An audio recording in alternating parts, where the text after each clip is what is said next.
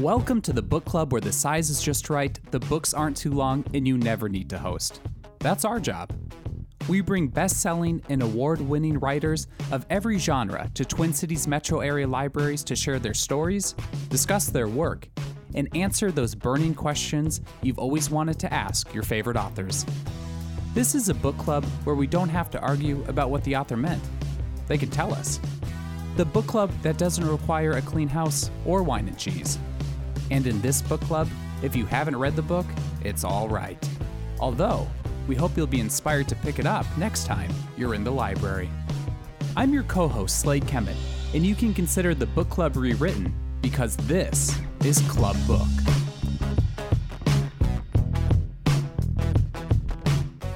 This season of Club Book looks and sounds a little different than our previous seasons. Due to COVID-19, we are bringing seasons to you virtually, instead of our traditional live events hosted in libraries around the Twin Cities metro. Our format will be a little different too. Events this season will consist of facilitated author discussions by some really great guest hosts, and will also include a Q&A section with questions submitted by our virtual audience. With that, I'll turn it over to our host for this evening's event. Enjoy.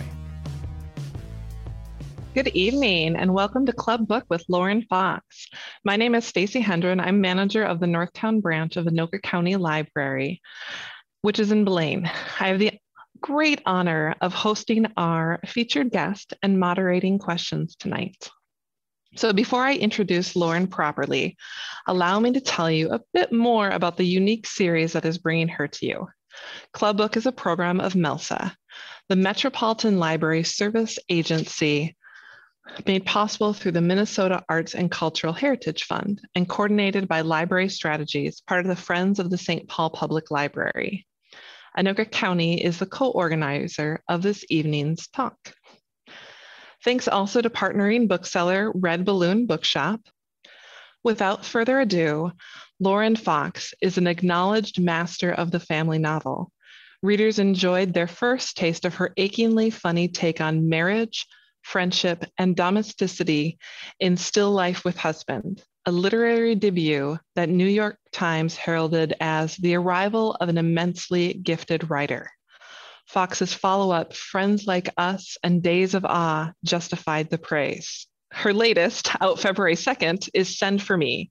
In this time-jumping work of historical fiction, a woman discovers a cache of old letters from her Jewish grandmother that sheds light on her family's struggles and fate during the rise of Nazism in Germany. Booklist touts Send for Me as a thoughtful, character-driven exploration of the unbreakable bonds of motherhood, which deftly moves between generations as Fox illuminates the way that choices echo through the lives of those who come after. Send for Me is also semi-autobiographical in nature, inspired by heirloom letters held by her own family. After a short presentation and reading by our guest, we'll have time for audience Q&A. Simply drop your questions in the comments thread here on Facebook, and our tech manager will route them to me. If you prefer to ask a query more anonymously, you can also send a private message to Club Book here on Facebook, or send an email to clubbookmn@gmail.com. Please join me in welcoming Lauren. Thank you. Thanks so much. I'm so happy to be here. So I'll start I'll do a little presentation about the book, and I'll start just by reading the first page, just to kind of get us in the space of the book. The first line of the book is from one of the letters, and then it begins. I can hardly speak. It starts with the panic, the sound of sharp knocking, the pounding on Annalise's door, a crash in her skull, jolting her from sleep. They're coming.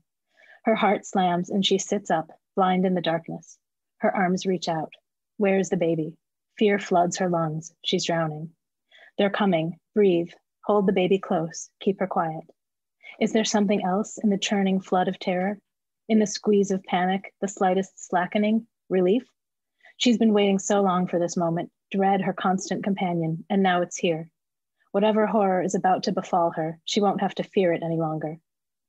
In the room, silent now, she strains to hear. Her heart is pounding so hard, her body is thrumming, her hands trembling. Is that her husband next to her, snoring softly? Is that the warm, reassuring shape of him? They will take him too.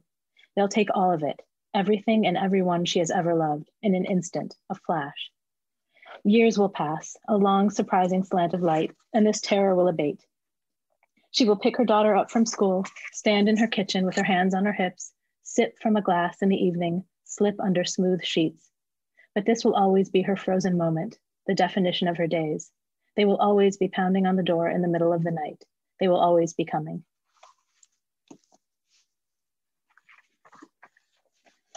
Send for Me is about 4 generations of women. It begins in Germany on the cusp of World War II, and it moves forward in time to present-day Milwaukee, Wisconsin. The book is about a Jewish family that is torn apart by the rising anti-Semitism in Germany in the late 1930s. It's about the people who got out of Germany just in time and the ones who were unable to leave. It's about the ways we are connected to one another and how we love each other. It's about mothers and daughters and generational trauma, the ways our family stories are passed down to us, not always overtly, but sometimes as the complicated and unspoken undercurrents that we inherit. The novel tells the story of Anneliese, a young mother who, with her husband and daughter, flees Germany in 1938, but is forced to leave the rest of her family behind. The story jumps ahead to present-day Milwaukee, where Anneliese's granddaughter, Claire, is a young woman trying to pry herself apart from her family's history.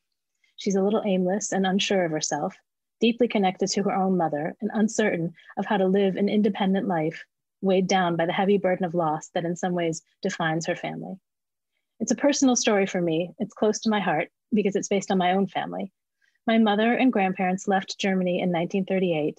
They left most of their family behind and settled in Milwaukee. I grew up in a really close family, very loving and connected, but always with some sense that there were things I couldn't talk about, questions I wasn't supposed to ask. I've written about this before, but I remember standing in my grandparents' kitchen, gathering up all my courage and asking them if they ever wanted to go back to Germany. My grandmother stood with her back to me, cooking, and didn't say anything. And my grandfather, after a long while, just quietly said no. So I knew about German history, of course. I knew about the history of the Holocaust. I knew where my family came from, but I never really understood what it meant for us in my own family. I was in my 20s when I stumbled upon the letters. My grandparents had been living with us when I was in high school and college, and they had recently died, and all of their belongings were in my parents' basement. So one day I was going through their things and I found a box full of letters. I still remember the moment, finding the box, the letters, a little wooden box of letters wrapped in a pink ribbon. The letters were in German, in a script I couldn't read, but I knew I had stumbled on something important and meaningful, a key that would unlock something for me, although at the time I wasn't sure what.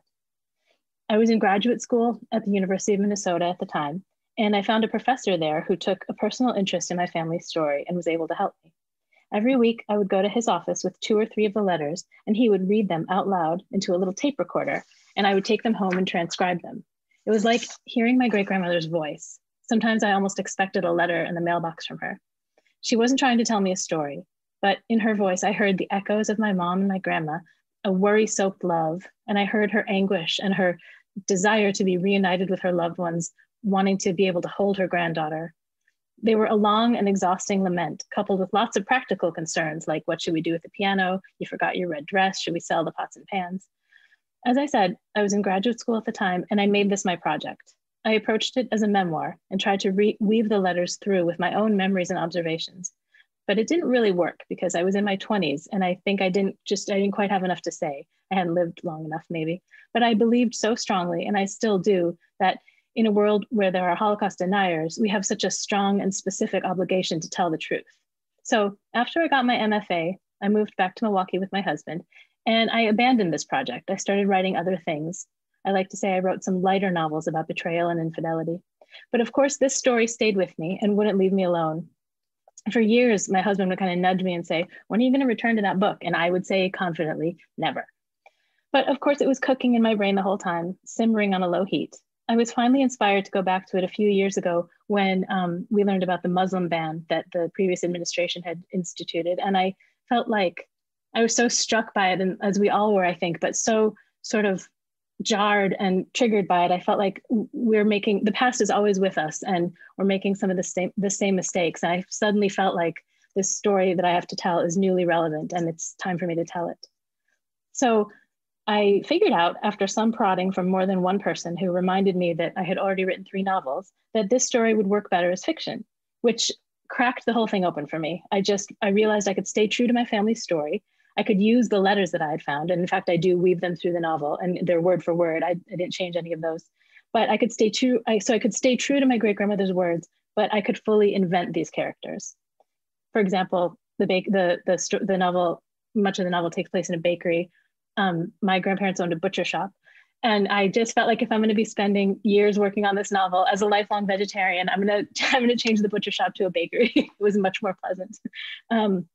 I did lots of research on the time period. I read a lot of history books. I had gone to Germany with my family and visited the town where my grandmother was from, and where my mom was born, and then the other small town where my grandfather was from. This was before I really knew I was working on this book. It was just kind of, it was in my head at the time, but I didn't really fully realize I was going to be writing this book. So I call that research now. In retrospect, I didn't intend it to be research, but we were there in Germany, and I was just soaking in the sounds and the sights and paying attention to the way the light fell and the smells that surrounded me. So that was one way that I kind of immersed myself in, and I did other research, and that all gave me the confidence to embrace this story as historical fiction. I love doing the historical research, which surprised me. I loved it when I had the most specific question, like what kind of shoes would a woman be wearing in 1937? And I could find the answer. I began to understand these characters from the inside and the outside. And in that way, I was able to tell my family's story without limiting myself. I could invent a character, for example, who closely resembled my grandmother. But of course, I could never know what my grandmother was actually thinking as she said goodbye to her mother in 1938. So as a fiction writer, I could give her traits and thoughts and ideas, and that in that way, her story came to life. So after a few years of work, I handed in a draft of this book to my editor, thinking I was done, but she felt like a piece of the story was missing, which ironically was the contemporary story, the story I had tried to write while I was in grad school. I found myself reluctant to go back to it. I don't know why, but once I realized that my editor was right, I reconnected with that piece of the story, which was, of course, the part I felt the closest to. And by this time, I had 2 daughters of my own, so it felt like I had a totally different perspective than I'd had 25 years ago as a mother and a daughter, on this girl who was trying to figure out who she was in relation to her family's history, trying to figure out how to live in the world, not to escape the story her family gave her, but to both embrace it and transcend it. So that's the overview. That's the presentation of the book. And now I'm really happy to have a conversation with Stacy and take questions. Oh, thank you so much, Lauren, for that. It's so wonderful to hear just the connections with your family. And just imagine the silence when your grandfather said no. And and I loved that in your writing too. Just the descriptions were so beautiful, achingly beautiful. So one of the questions I wanted to start with was just a big congratulations. So congratulations on the Read with Jenna selection. So one of my colleagues shared that she purchased the book specifically because of the Read for Jenna, and she's so glad that she did. So will you tell us a little bit about how you heard that big news and what does it mean to be a featured author? We want to live vicariously through you. I want to live vicariously through me. It was such an amazing, this is my 4th book. So I know kind of both sides of what it is to be a fiction writer. And, so many amazing books come out and all at the same time. And so it's really, really hard for one book to get a little bit of spotlight and attention. And Jenna Bush is a champion of contemporary literary fiction. I found out my agent called me. Actually, my agent and my editor were like dueling to call me. My agent left a message on my cell phone, my editor left a message on my cell phone, and my agent called me on my landline, and she reached me, and this was like right after Thanksgiving, and she was like, "Don't go to your computer, stay right where you are. I have something to tell you."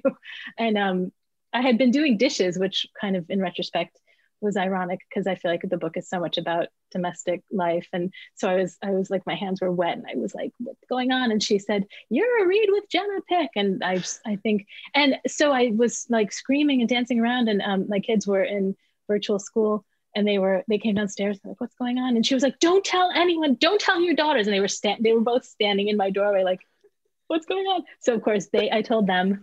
I had to tell my mom, I had to tell my parents. But it was a huge secret. And my husband, other than that, nobody knew. It was like 2 months of, almost 3 months of keeping the secret. It was so hard. And I was so like, it was just the most exciting thing that's ever happened in my career. It was really, really fantastic. Cause she just shines her light on these books, and they're going to get more attention than they would get otherwise. So. Oh, wonderful. How exciting. So some more questions about the book. So as it jumped from different times, did you have an easier time slipping into some of the 4 protagonists' time periods and cultures than others? So I'd suspect that the generation closest to you, and you kind of mentioned this, close to your own would be easier to write than about women in Nazi Germany. But if you could tell us about that. So the story is loosely based on the parallels are, so my great grandmother, Frida, and there's a character in the book named Clara. This will just confuse you, but I'm going to say it anyway. And then my grandmother, Ilsa, is kind of the parallel to Anneliese in the book. And then my mom and Ruth, and then I'm the character who most closely resembles me is Claire in the book. But it is fiction. And as I said, I had written this memoir that I wasn't pleased with. And so actually, it wasn't really Claire's story that was easiest to slip into. I mean, once I started writing it and once I sort of finally realized that was going to be an important part of the novel, and once I embraced it, I had a good time with it. But it surprised me how much I love doing the research. And when I felt sort of a little bit confident that I understood the time period, I really loved writing Anneliese.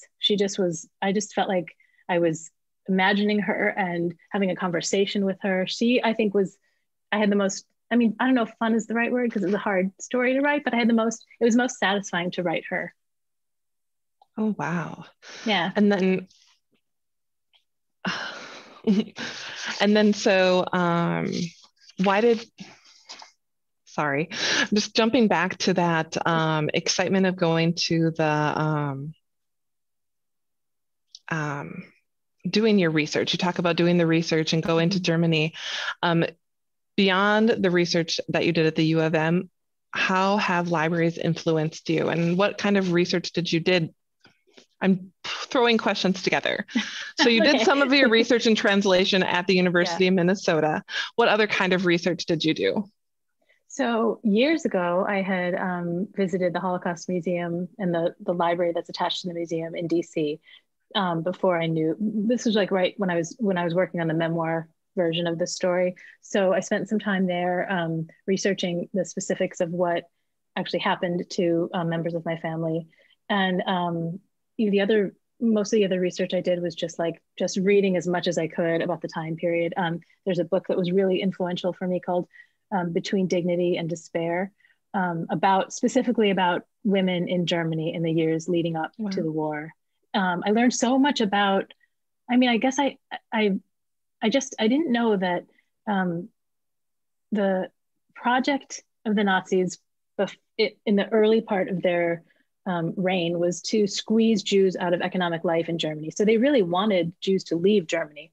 And so it was sort of a different experience than it was in the rest of Europe, because once their project had reached the rest of Europe, the idea was just to eliminate the population. But it made sense in relation to my family story, that what they were trying to do in the earlier part of the 1930s was to just make daily life unlivable for them. So I really used that part of my research and kind of really poured that into the novel.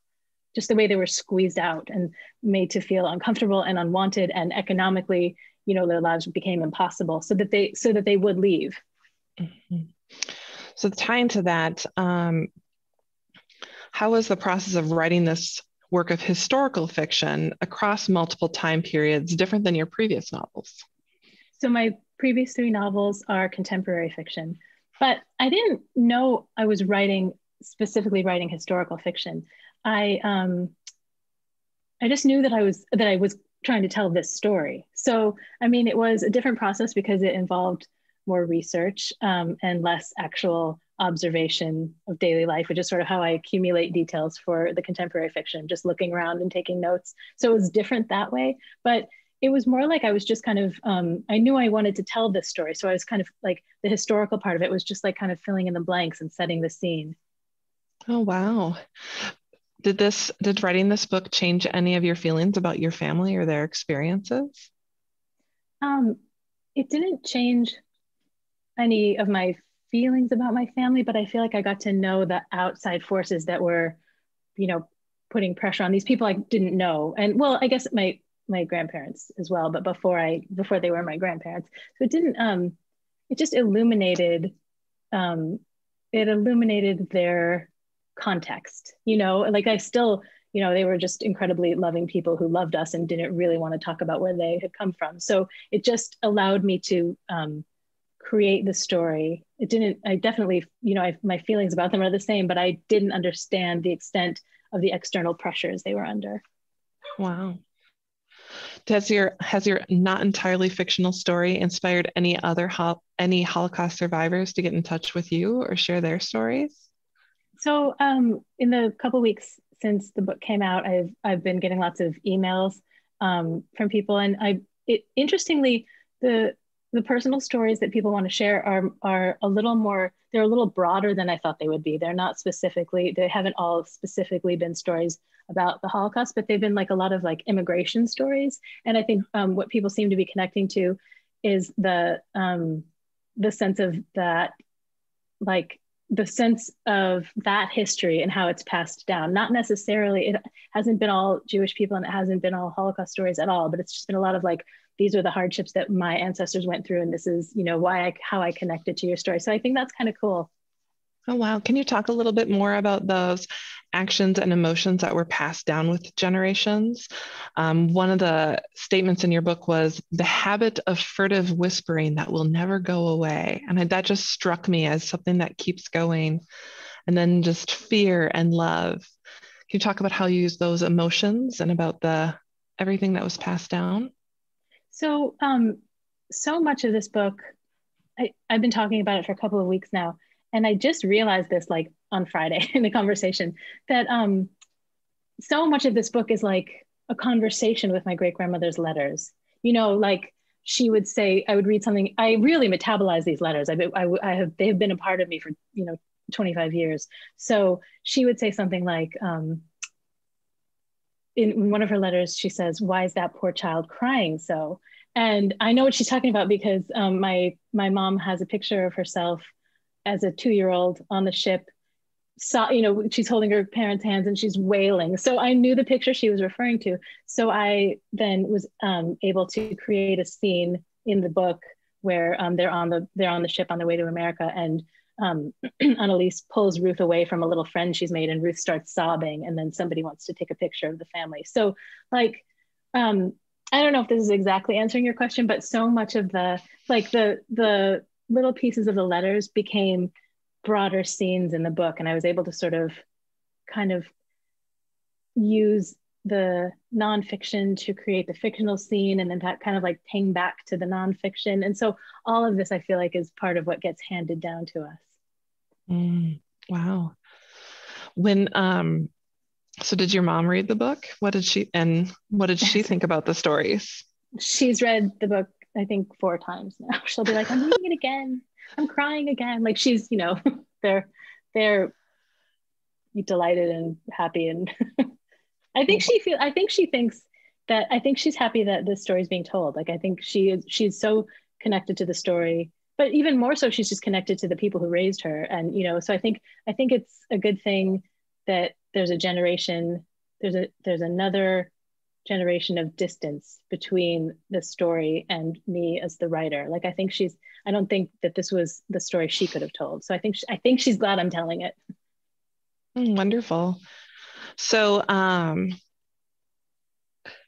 can you share a little bit about your path to becoming a writer, and maybe something that isn't necessarily in the blurb that we get to read? I can tell you so many things about my path to becoming a writer. I feel like it's ongoing, because after every book I write, I think, okay, that's it. I'm done. I'm not a writer anymore. Like, I think that the path to becoming a writer is endless, and I'm working really hard on like not having that voice in my head that says, you are actually, that's it, you're done. So I'll tell you a couple of things. I wrote a book between my first novel and my second novel. but well, like 100 pages of book. But I was pregnant with my second daughter at the time, so all the characters, and I for some reason decided I didn't need to outline this book. So all the characters do in this book is sit around complaining about how tired they are. So that book is not, that book is in a drawer. Let's see. I sent my first book out to probably 50 agents before one decided to take me on and represent me. So the path to becoming a writer is crowded with failure. And like, I don't know if I would do it. I don't know if I could do it again. I just kept, this was like before, like pre-internet. So I would just send out the query and like 10 pages of the novel. And then like a month later, it would come back to me rejected, and I'd send it out again, and it went on forever. So that's a big piece of my path to becoming a writer. I had an English teacher in high school who said, Lauren, some people are writers and some people are readers, and you are a reader. So so that's another piece of the path, proving her wrong. Oh, wow. This kind of leads into just talking about what writers, since you're a reader as well, what writers influenced you what did you read that influenced you as a writer? I don't really think I was a voracious reader until kind of when I was a young adult. I mean, I read a lot as a kid, but I really didn't become the reader that I am now until I was in my late teens, early 20s. And the kind of I had a floundering year between college and graduate school, and I was back home in Milwaukee, like not knowing what I was supposed to be doing. And I went to the library near my parents' house, and I started at A in the fiction section, and I was like, okay, I don't know what I'm doing with myself or where I'm going to go from here, but I'm going to start. And I started at A and I think I read all the way to H. I mean, not every single book on the shelf, but I was just like, reading just saved me. Let's see. I'll tell you what I'm reading right now, and then I'll take a minute and think about who has influenced me. So many writers have influenced me, but right now I'm reading Monogamy by Sue Miller, which is something completely different from what I've been working on. I read We Were the Lucky Ones by Georgia Hunter, which was a book I recommended because on the Today Show with when I was on last week with Read with Jenna. It's such a weird thing to say. So because that book and mine have a lot of thematic overlap, and also it's just a beautiful book. What else am I reading right now? I've got I read two books that haven't come out yet because they were written by friends of mine. One is called The Cape Doctor by Ellen Levy. That's coming out in the summer, and it's historical fiction. And then my friend and co-member of my writing group here in Milwaukee, Anurala Rajakar, has written a YA novel called American Betya. So I just reread that. I like to have one book upstairs and one book downstairs. So I always have two books going at once. So let's see. And who's influenced me? William Trevor, for sure. He's mostly his short stories, but also the novel, The Story of Lucy Galt. He's an Irish, well, he died a couple of years ago, but he's an Irish short story writer. My short stories were my first love. Who else? I'll think about it and I'll remember in like 5 minutes. So could you go to the next question and then I'll come back. So there is a question that kind of relates to this. Are you a fan of World War II era historical fiction generally? And did any books of that sort inspire you? Not really. It's not, I kind of am now. And I'm going to read The Nightingale by Kristen Hanna just because I want to, but it really, I feel like I was new to the genre when I started writing it. Oh, so wow. It's not, yeah. I mean, I really love contemporary literary fiction. I really wasn't a historical fiction aficionado. So much range you're showing. I mean, I just feel like it's my job to read as much as it is to write. Like I feel like I'm always in conversation with other writers in my head. I mean, I'm all like, it feels like if I can grab an hour a day to read, that's just the work I do. Like it's part of being a writer. And a librarian. Right? Yeah. So you mentioned the University of Minnesota libraries, and you mentioned that you visit the Milwaukee Library. It saved you. How else have libraries influenced you as a writer and a reader? Well, as a writer who has never made very much money, if I spent all the money that I would like to on books, I would be completely broke. So I use the local library here all the time. They're doing a great job during the pandemic. They're doing curbside. So I just type in what I want and then drive over and get it. They've been amazing. I think all libraries have just risen to the occasion, and have proven, have illuminated how crucial they are to our communities. But I would just be sunk without the library here. And when the pandemic started, I think like a lot of people, I couldn't concentrate. I mean, I was watching bad reality TV and that was like the most I could focus. And then I read Lily King's Writers and Lovers. Have you read that? I haven't yet. Yeah, so that was the first book, and that was a library book. It was the first book I read that like brought me back to myself, you know. Ooh, I'll have to get that one on my list now after I finish all of yours. So yeah, I'm an avid user of our local library. Oh, that's so wonderful to hear. So jumping a little bit back into Send for Me, there was a question that said, is anyone else in your family attached to these heirloom letters? Did you have someone like that to bounce feelings and ideas off of? My mom, it's her story as well. And she, I think she would have, it was hard for her, but I sometimes would offer her the opportunity to listen to or to read my transcription or to listen to the transcribed letters. And it was hard for her. She was closer to it than I was, but you know, and like I said, she couldn't read them because they were written in this old fashioned German script, but she's very attached to them. And I mean, it was her grandmother and the grandma she never knew. Oh, I'll show you. I have a photocopy of the letters. You'll see. Wonderful. You can't, they're like, you can't make them out. They're like, I think her handwriting is beautiful, but they don't look like letters, right? They look sort of like scratches up and down on the page. So yeah, that's. Yeah, I have some old letters of my grandma's in Norwegian, and yeah. It's amazing. It is. It's an amazing artifact. But she,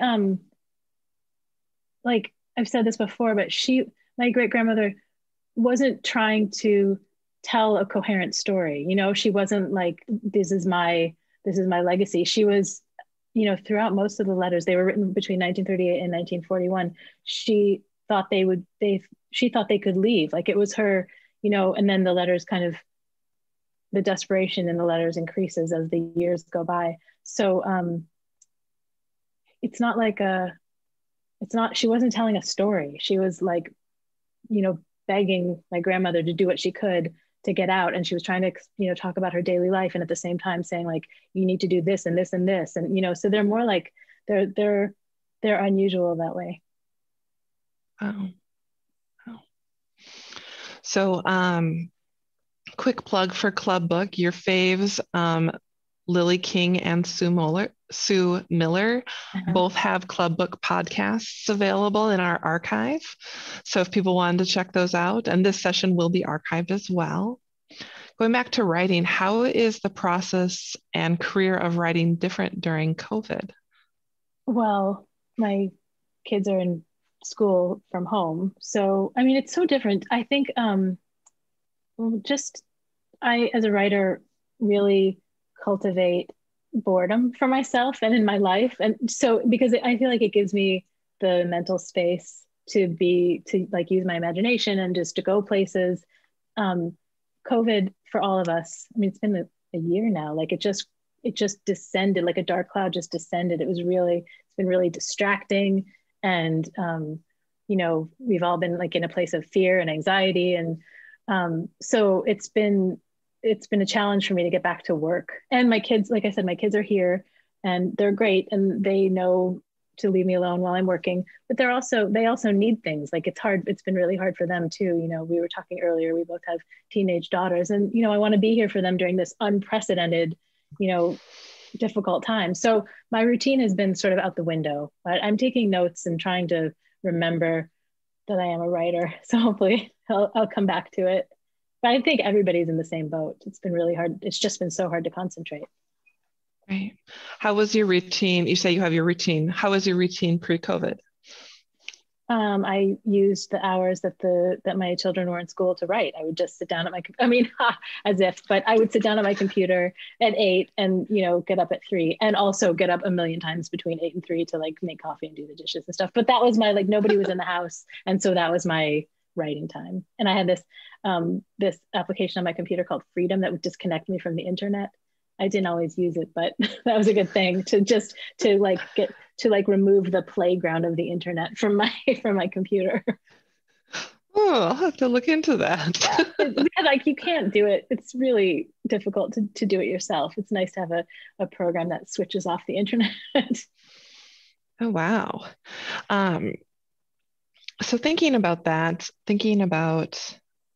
just the fear and anxiety that we're experiencing during COVID. And I mean, don't want to compare it to the fear and anxiety of Nazism, but something in the story when you get to Claire and she's talking about that fear of getting into a relationship and everything. How does that, I don't want to ask a too personal question, but did you feel that that kind of string coming from your grandmother as you grew up? From my mom, and I think, obviously it's not comparable to what people were going through in Germany in the 30s, but we are really like the sense of missing one another, the sense of missing the people we love. I haven't seen my parents in a year. I mean, I see them, I live 10 minutes away, and, they'll drive over every day and like wave from their car. But, missing people we love is, I think, kind of taps into that. That's the familiar feeling. But to answer your question, that part of the story, that where Claire feels this intense connection and obligation to her family. I mean, that's, ripped from the headlines. I definitely felt that and have felt it all my life. And Claire, without giving away anything about the book, she is fiction, and fiction. She is fictionalized, and her story is different from mine. She goes down a different path. I mean, I live 10 minutes away from my parents, and I used to joke when I lived in Minneapolis that all I wanted to do was move home, have a couple of babies, and hand them over to my parents, which I did. It's so much fun to hand them to the grandparents and get a little break. Gosh. Yeah, and also I always used to say, I mean, they're older. My kids are older now, but I used to say they were in better hands with my parents than they were with me. Safer, more closely watched, better fed. But yeah, so the short answer to that is yes, I definitely felt the pull. So we have another question coming from the Facebook group. Your contemporary fiction feels autobiographical at times. Isabel Moore in Days of Awe seems so real to me. If not yourself, did you base her on anyone? I mean, I can I don't remember. No, yes. I mean, I think especially when a writer uses first person, which I did in my 3 contemporary novels, it's easy to think this first person narrator must be the author. Of course she is, and she isn't, and I'm writing sort of through my own eyes and giving my observations to this character, and her voice is kind of my voice. So, but it's also the pleasure of being a fiction writer is just creating characters and creating, there are always people talking to me in my head, that's like that's what I find the most fun about writing fiction. The main characters are little pieces of everybody I know and love. When I wrote my first book, there's a mother character in the book, and I was so worried that my mom would read it and be like, "This is me. You can't publish this." But she was like, "Lauren, of course I know it's fiction. Like there's just that's the line. Like it's fiction and it's nonfiction, and everybody's a little piece of me in my books." Fun. That I just love that. I really loved the phrase that you said earlier. Was it curated boredom? I think you said, but making sure that you have time for your imagination to create these characters. Yeah. Another person asked, did you write every day? I never get too worked up about whether or not I write every day. I try to, but some days, like my daughter quoted this back to me the other day because my husband is working on a book as well. And she was like, Dad, some days are 3-page days, some days are 3-sentence days. I was like, oh, how did you? Oh, that's me. I think some days it's just really hard and some days it comes easier, but I'm always thinking and taking notes. I think somebody asked me for my best advice on, process and how to be a writer. And really, it's that I try to live as a writer in the world. Like I try to observe and pay attention and, not let the daily tasks that we're all confronted with overwhelm the part of me that's a writer and that's paying attention. I completely forgot what the original question was. Do I write every day? So no, not really, but I try to. Another process question came through. What say have you had in choosing cover art for your books? I love that question because I love this cover so much. You're holding it up. I was just about to hold it up. They say I have some say in the cover and they will send me cover suggestions, but I secretly don't think I do. The original cover of Send For Me was a bakery case. I wish I had a picture of it or like a mock-up of it, but it was an arm. It was a really cool painting. It was like an arm, and so it was like a sort of like a cut off torso. That sounds bad, but it was like half of a body and the arm extending down into a case of really yummy looking pastries. And I don't know if I loved it. It was a beautiful painting, and I don't know if it made sense for my book. And then at Knopf, my publishing house, they started sending out the book to the sales reps, and they all came back and said, this cover doesn't really work. The book is historical fiction and the cover doesn't really work. So they went back to the drawing board and came back with this cover. And when I saw this cover, I went like it just feels so, this cover feels really right to me. So, and the cover of Days of Awe was the original cover was a pointillist painting of a woman's face. Like you almost, when you were really close to it, you couldn't see that it was a face. And then if you pulled away, you could.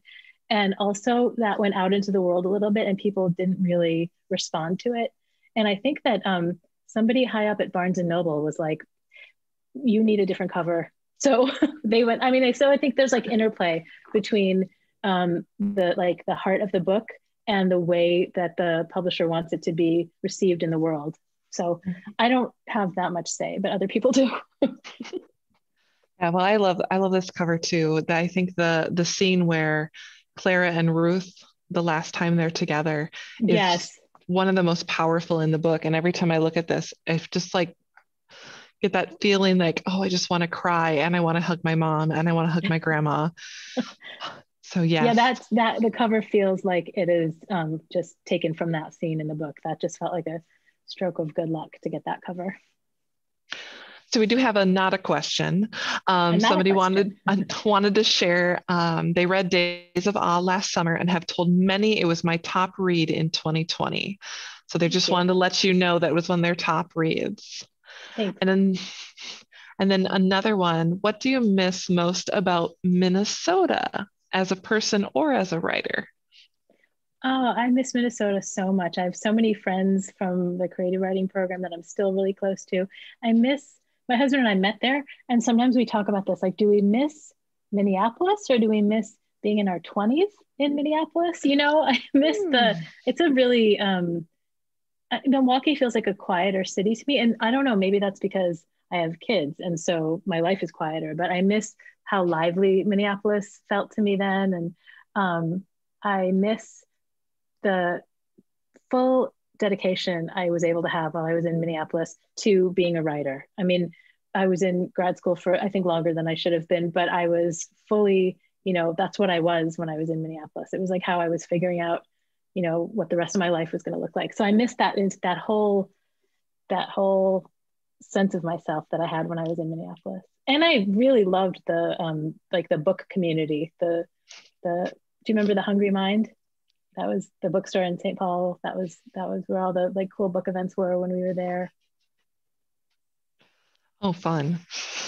Oh, and there was a Thai restaurant in St. Paul. I really missed that. I can't remember what it was called. Well, we love going out for Thai. And go, If you think of it, let us know. I think it might be gone. This is like 25 years ago. Oh. Do you have any other famous fans that you're aware of other than Jenna? I don't know. I don't think so. Very happy with Jenna. Wonderful. Oh. So thinking back to the book and, sometimes I think a lot about the mother-daughter relationship, and in a lot of the reviews of your books, that mother-daughter relationship has been so important. How has your relationship, just relationships within your family, influenced the different stories? So I touched on this earlier in our conversation. I think I couldn't write the story. Maybe someone else could have, but I think I couldn't have written the story until I had daughters of my own. I feel like I needed the perspective, not just of a daughter, but also of a mother. It's definitely a relationship I spend a lot of time thinking about, just because both being a daughter and being a mother are so just so prominent in my life. They're those attachments are hugely important to me. And yeah, I don't know. I think maybe that was part of why I couldn't write this as a memoir, because I didn't have children of my own. As a mother, you just can sort of, part of the battle is pushing away some of the scarier feelings about bad things happen. You know what I mean? So it's just easier to access when you have your own kids, and you're constantly, there's your kids are growing up and they're constantly moving a little bit farther away from you. And it's really easy to access that, but the joy and heartbreak of that. Thank you for sharing that with us. Yeah. So I can absolutely see this book adapted for the screen. Not unlike Kristen Hanna's The Nightingale is finally seeing a deserved movie adaptation later this year. Right. Has there been any talk for SFM or for Send For Me or any of your other previous novels? And would you be open to that? I would be open to that. Of course, I Lie Bed at Night, quietly casting my books as movies. But no, there hasn't been any conversation about that, really. So we'll try to do what we can. Get that. Yeah, get your production company on. Yeah. Oh, wonderful. Dream casting. So who have you been dream casting into this book? I feel like Natalie Portman would have a role in the movie. I'm not sure, I guess I'd leave it up to her. She's a big library supporter. Oh, there you go. There it is. My friend in Minneapolis used to joke that years ago when it was still a memoir, she's like, they're going to make this into a movie and they're going to cast Meryl Streep as the hand that's writing. For years we still joke about the hand, but I don't actually think Meryl Streep would be the hand. So are you working on anything at present you would like to share with your readers? I am just right now just taking notes. I have a couple of baby ideas kind of pecking their way out, but nothing I feel like I could even articulate yet. Well, good to hear. So we're hoping, glad to hear that after this book, you didn't say, no, I'm not a writer anymore. I'm not a writer. I did say that, but trying not to. I hope that it will be less than 25 years before my next one comes out. And focusing hopefully more on contemporary fiction again, or did you catch the historical bug? Kind of I really loved doing the research, and so maybe historical fiction. I feel like it is a little like maybe it was always in my toolbox, but I really used it this time, and I feel like I'm going to take it out again. Awesome. That's a non-answer. Maybe. Maybe. Can't tell you. I'm keeping my secrets. That's perfectly fine. as you were looking with your research and archivists, were they receptive to your request for research? When I had specific questions, I reached out to people I knew, or not necessarily people I knew, but like my niece works at the Holocaust Museum, so I used her as a resource, and she connected me with somebody. And my husband is an English professor at UWM, so he knew people in the history department. So it was more like I had people to rely on for like some granular questions about historical veracity, and everybody was so happy to help me and so delighted. Oh, wonderful! They're that's a group of, they're like, they love history, so they were really thrilled to help without exception. So as another question, do you and your husband beta read each other's stuff, or who are your beta readers? So I'm like a little nervous to show him my work until it's pretty good, or until I feel pretty good about it. Because I take his suggestions to heart. And so if he says, like, if he scratches his face, I'll be like, what didn't you like? So I wait till later in the game to let him or ask him to read my stuff.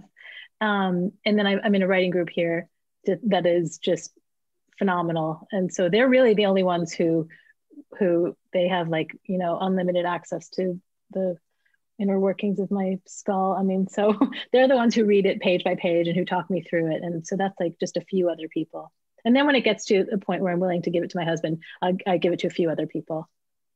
Mostly people back from the University of Minnesota who are reliable, wonderful critics. So you touched on this a little bit earlier, but what advice do you have for a newbie writer?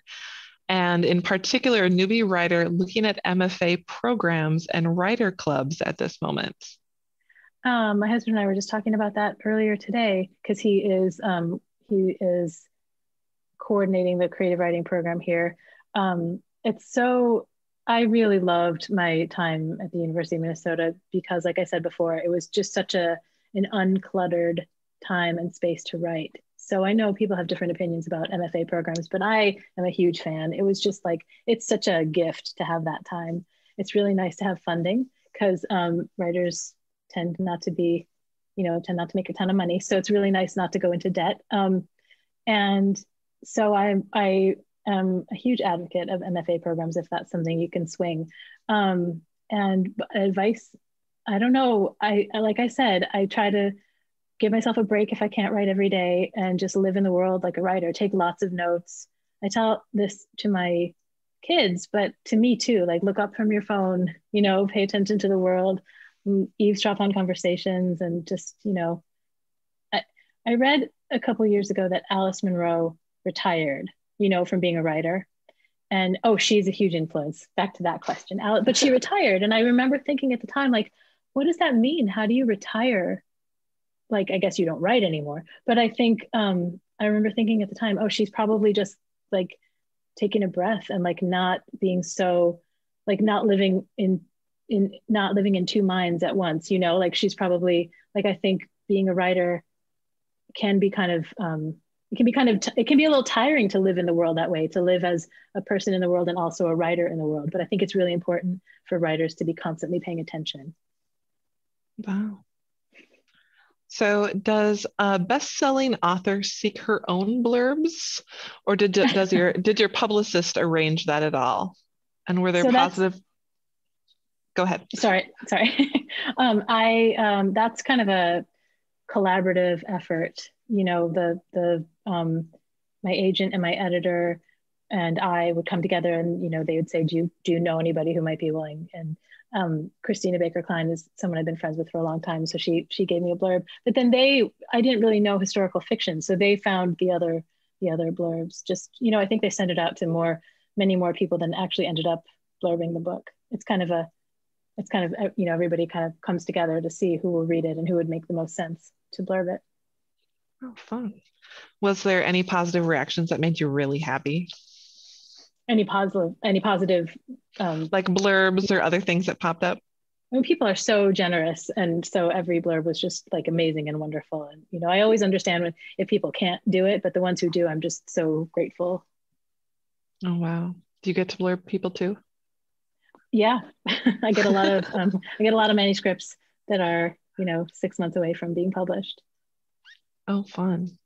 I always love getting those advanced reader copies. It's like, ooh, yeah. Me first. I know. But not that early. I know, it's the nerdiest thing. It's like, I got a present in the mail. It's a book. Thank you, publishers. Oh, how fun. So I think we may have asked you this already. What are you reading now? Oh yeah. Well, so like I said, I have an upstairs book and a downstairs book. And so I'm almost done with Monogamy by Sue Miller. And excuse me.